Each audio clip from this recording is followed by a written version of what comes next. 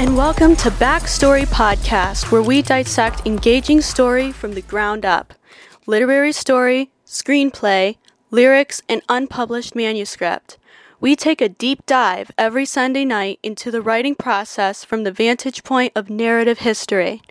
Each week we delve into the nuts and bolts of what makes for absorbing and thought-provoking reading, listening, and viewing when it comes to the written word. And we're so glad you're here to join us. Tonight, we have something a little different for you. We'll be including a more informal discussion on the subject of articulation via Deborah Feldman's third installment memoir, Exodus Revisited. The clip is a sample preview of the types of conversations we'll be having in our Backstory Readers Club, premiering July 1st, where we dissect the writing of top-shelf authors through select portions of their bodies of work. If you like what you hear on that subject tonight, you might like to sign up for the Backstory Readers Club and become a participating member at www.danaisrael.com. We'll be wrapping up our subject tonight on foreshadowing early in a story from last week, covering element number 3, and we'll be starting in on the subject of articulation. First, let's do a quick review on what we have covered so far. You may want to go to www.danaisrael.com to take a look at Backstory Blog number 1 for the work-in-progress reading we are referencing from last week. To recap, if you'll remember, last week we began covering the subject of foreshadowing early in the story writing process and listened to my mom, Dana Israel, address a passage from her work in progress this year, a transformational memoir, as an example of using symbolism through symbolic object. We talked about Shirley Jackson's use of symbolism through symbolic object in her well-known short story, The Lottery. And we talked about how foreshadowing through the element of symbolism often overlaps with the use of specific and select language, a second element in the operation of foreshadowing early in a story. For our third element of foreshadowing, we'll be talking tonight about the importance of establishing place of origin or location.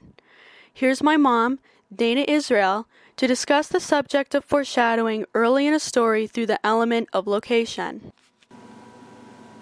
Hi everybody, it sure is great to be here.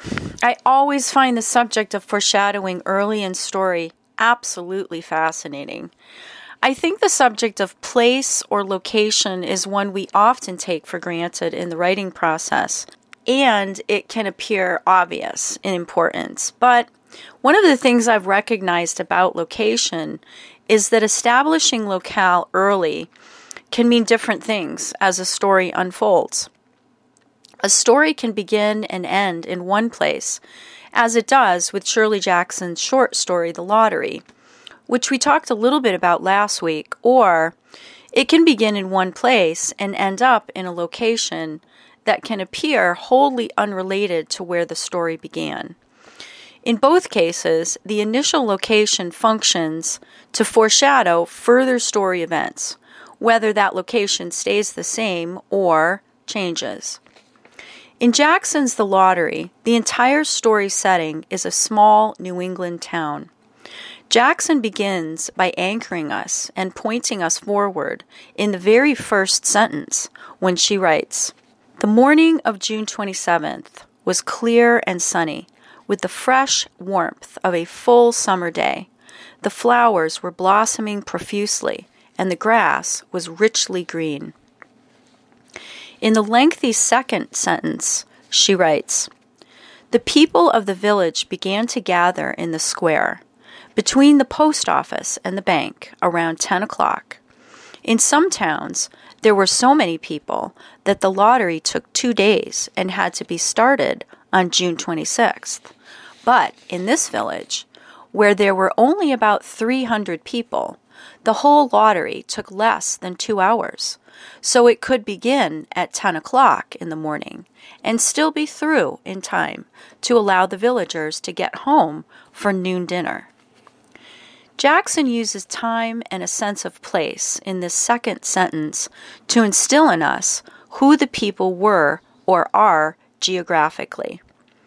native New Englanders of the small town variety who are notorious for being sticklers on time and place. By introducing the residents, both young and old, early in the story according to their regional characteristics, we progressively become very clear on the fact that the townspeople's attitudes and behaviors are inextricably bound to where they live. The people become a living testament to their location and what has gone on before their arrival and participation in a community act. While Jackson stays within one locale, Deborah Feldman, in her 3-part memoir series, begins her story in an old-world American borough of Brooklyn, New York, and traverses the Atlantic, where her story finds resolve in Germany. Albeit unconsciously, there is a foreshadowing of Europe and then Germany at the beginning, and even while these appear to be incongruous places, the seeds for the latter are sown early in Feldman's accounts and recollections. So, Mom, if I may, are you saying that there can be an unconscious aspect to writing, that images can appear early and that a writer may not be completely aware of how significant they are, and then as their writing progresses in a story, the fullness of a story emerges and it becomes apparent that the beginnings of the story were a kind of portent of things to come all along? That's a very interesting way to put your understanding, Nishama. In so many words, I would say yes. I would also say that your understanding brings us to the next subject of tonight's episode, and that is the topic of articulation. There are levels of awareness involved in articulation, and I think that is what you are touching upon with your understanding of how foreshadowing through the element of place or location can function early in a story. Wow. I think the unconscious and conscious aspects of writing and reading, for that matter, really are fascinating.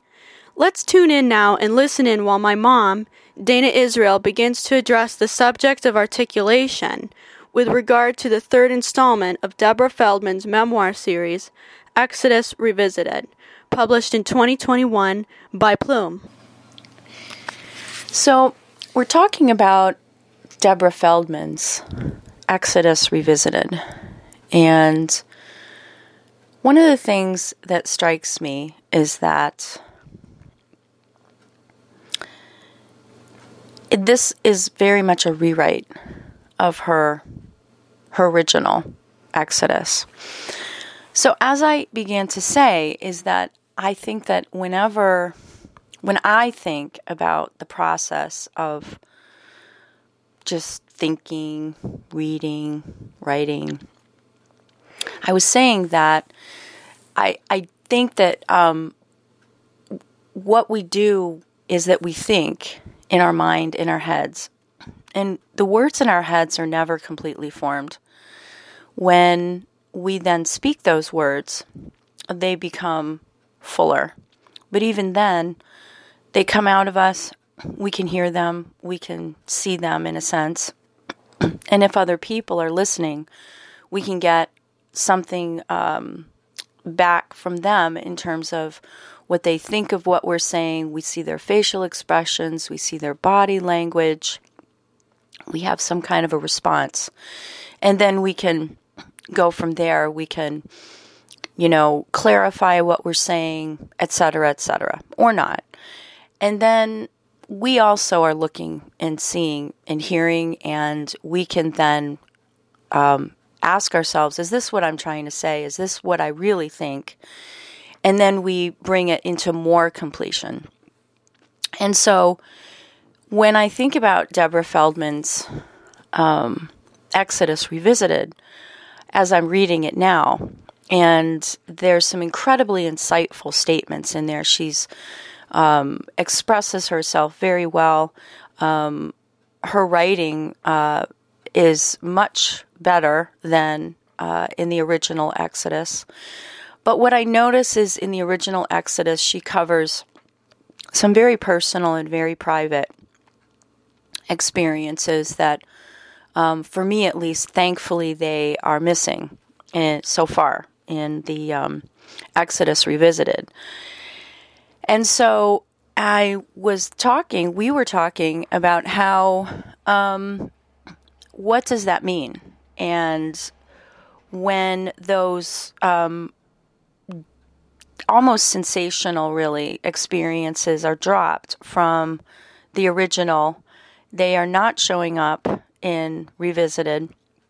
And what's happening in Revisited is I'm getting a much clearer picture of the things that I read in the original.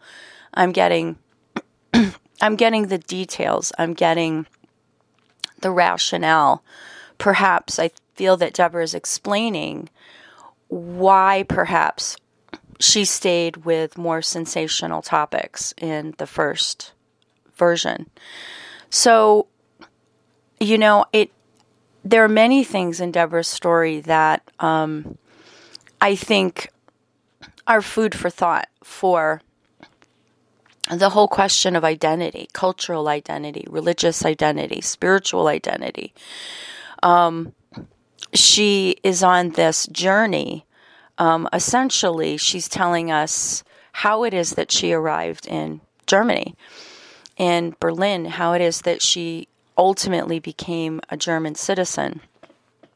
And when I first read the original, I thought, well, some of the material in here is so sensational that perhaps she fled the country and, basically that's the reason she ended up in Germany. But what she does is she goes back and she very skillfully rewrites the story for me as the reader, for us. And she is explaining this was her journey. And it makes me think about how any of us reveals ourselves. She talks about how when the first installment in her memoir trilogy came out, she was shocked that basically it took her by surprise, it took her by storm. She went and did an interview on The View with Barbara Walters, who was also an alumna of Sarah Lawrence, where Deborah had gone to school, gotten her education, and that essentially the original unorthodox just exploded on the scene, and she was caught unawares, and she suddenly became known. And she talks about what that meant and how that felt. And I wonder about that. I wonder about that whole process of becoming known. And she never was really known. She just became visible. So she became visible in the same way that an articulation of a subject just sort of gets put out there. And ultimately, the truth behind her story, the truth of her day-to-day existence and her experience, her feelings, her anxieties, her difficulties, her sleepless nights, what she saw, how she saw it, how she experienced her day-to-day existence. That's what she visits in Exodus Revisited. That is all the information that was missing from the original. That's the Deborah on a level of being known that never showed up in the original, the sensational original. So I'm comparing the process. I'm comparing the thought process to the version of what she's giving us and how she's proceeding, and the journey of articulation. Now, is that something, am I making myself clear here with what I'm saying, or do you feel that you have questions about what it is I'm talking about? So my question to you is, why did she choose to write the sensational book first and her more contextual book years later? Well, I think that's a basic question that it's normal to ask that, right? I think, first of all, when I hear that question, the word choose really jumps out at me. And I think that the choice is her awareness. That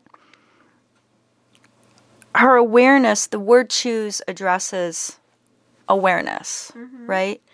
And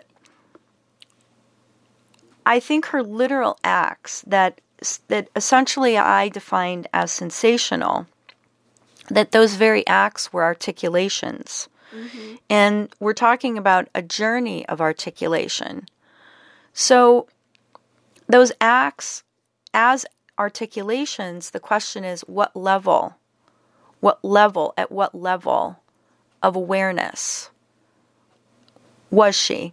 And I think the perennial question is, and it isn't a question that we can answer, is that what stage of her own self-awareness that involves her own maturation, her own growth, her own development, what went into her decisions at that time, right? But we can never know that. And that's not even the question. The question for us is that when she makes that choice, that's the piece of information that she's putting forth, right? And you're saying, well, why would she choose to do that versus now tell us, right? And I think it's about this question of reveal, right? That the second aspect of that is that she addresses the primal aspects of her existence, right? That she does tell us that she was faced with the essential basics of how she would survive. And she does mention that in the first Exodus. She goes into much more detail, and she really fills that in. She gives us that backstory in Exodus Revisited. And in a very real sense, these sensational acts coincide with her struggles, right? That her primal struggle. These primal acts mirror the primal struggle. And I think the third question, or the third aspect of answering that question is what sells. That did she or her publisher, her editor, the people that were involved with putting the second of the trilogy on the shelf, what was the primary focus there? Was it to basically respond to essentially what people are often interested in hearing about? So when she writes Revisited, it's as though she's putting her clothes back on. We don't get a naked Deborah. We don't get primal acts. We get Deborah who is, what she's revealing to us now is the dignity and the depth of her humanity in a way that really, it could be argued that there's some nakedness there, but it is an entirely different kind of nakedness, and I'm not sure I would classify it as nakedness. I would classify it as a kind of knowing that is far beyond a primal existence. It's far beyond any primal acts. And this brings me back to the original subject at hand, which is that when we're looking at the whole subject of awareness, that when thoughts are in our mind, I think there's a lot that we're not entirely aware of. Things kind of hover between a subconscious and a conscious level. Then we speak them even out loud to ourselves. There's still, yes, I think that there's more there. There's a more completion there. However, then when we speak them out, we get them on a page, we speak them out, we share them with other people, we get response. We have the opportunity then to consider, right? To consider where we are in our own awareness, where we are in our own articulation process, right? Mm-hmm. And so when Deborah shares with us that she's been involved in, various forms of sensationalism, the subject here is that those acts of sensationalism are not the story, right? Mm-hmm. That the story really it's incomplete, right? Mm-hmm. And just like that thought in our mind and those thoughts that we share with ourselves, and even sometimes the thoughts that we do share with other people, how complete are they really, right? How complete are they? When essentially what we're dealing with is we're always confronted with the details. We're always confronted with externalizing the details.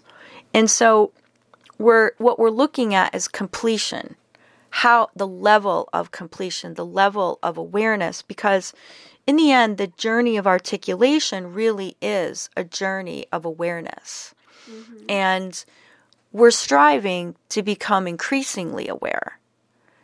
And we're striving to mature, to develop, to bring ourselves into a place of completion and wholeness. And so when we talk about Deborah being known, she became visible through an articulation of what?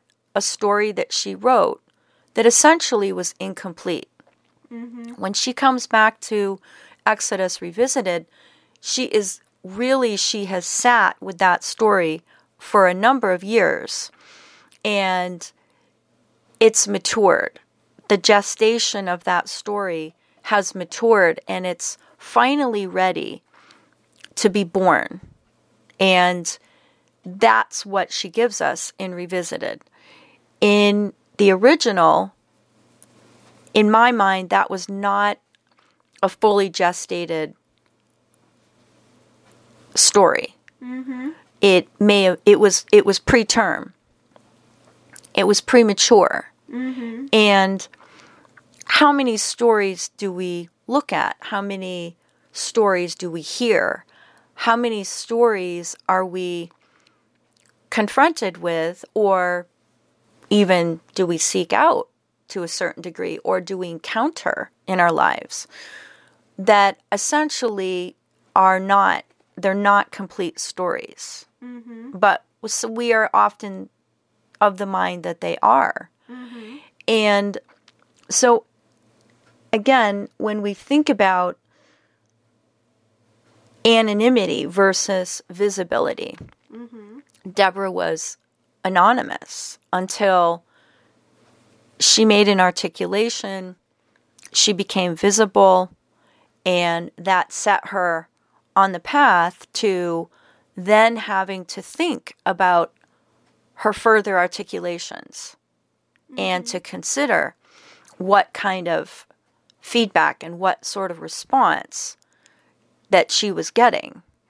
And she gestates. she contemplates, she hones, she progresses, and she comes back to us telling us that, yes, indeed, she will reveal herself to us. She will reveal her humanity to us. She will reveal the higher aspects of who she is to us.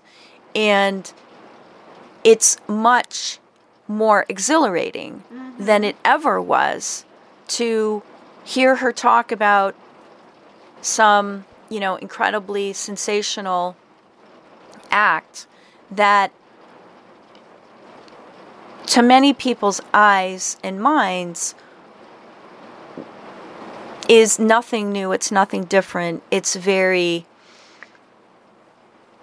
average, and yet the context of it is what made it not average at all. And yet it was memorable, but there was nothing truly exhilarating on the level of a higher humanity, right? That we think of humanity as we're humans, we're not animals. I know that's debatable for a lot of people, but we may engage in some animalistic behavior. That doesn't make us animals. So when we look at her journey of awareness, we see that it is a journey of knowing herself, making herself more known. And in the end, she really is reclaiming her humanity and her dignity. She's reclaiming it, and we're reclaiming it with her as her audience. This has been an intriguing look into the subject of narrative history and articulation in the writing process. We're so happy to have our audience join us. Be sure to consider becoming a participating member of the Backstory Readers Club coming in July at www.danaisrael.com if you've enjoyed tonight's show. You can also visit us there, where our website is under construction, and you can view the latest in the Backstory blog. Join us next Sunday evening at 8 p.m. Eastern Standard Time for yet another fascinating and fabulous deep dive into the exciting world of Backstory. Goodbye for now, and see you next week.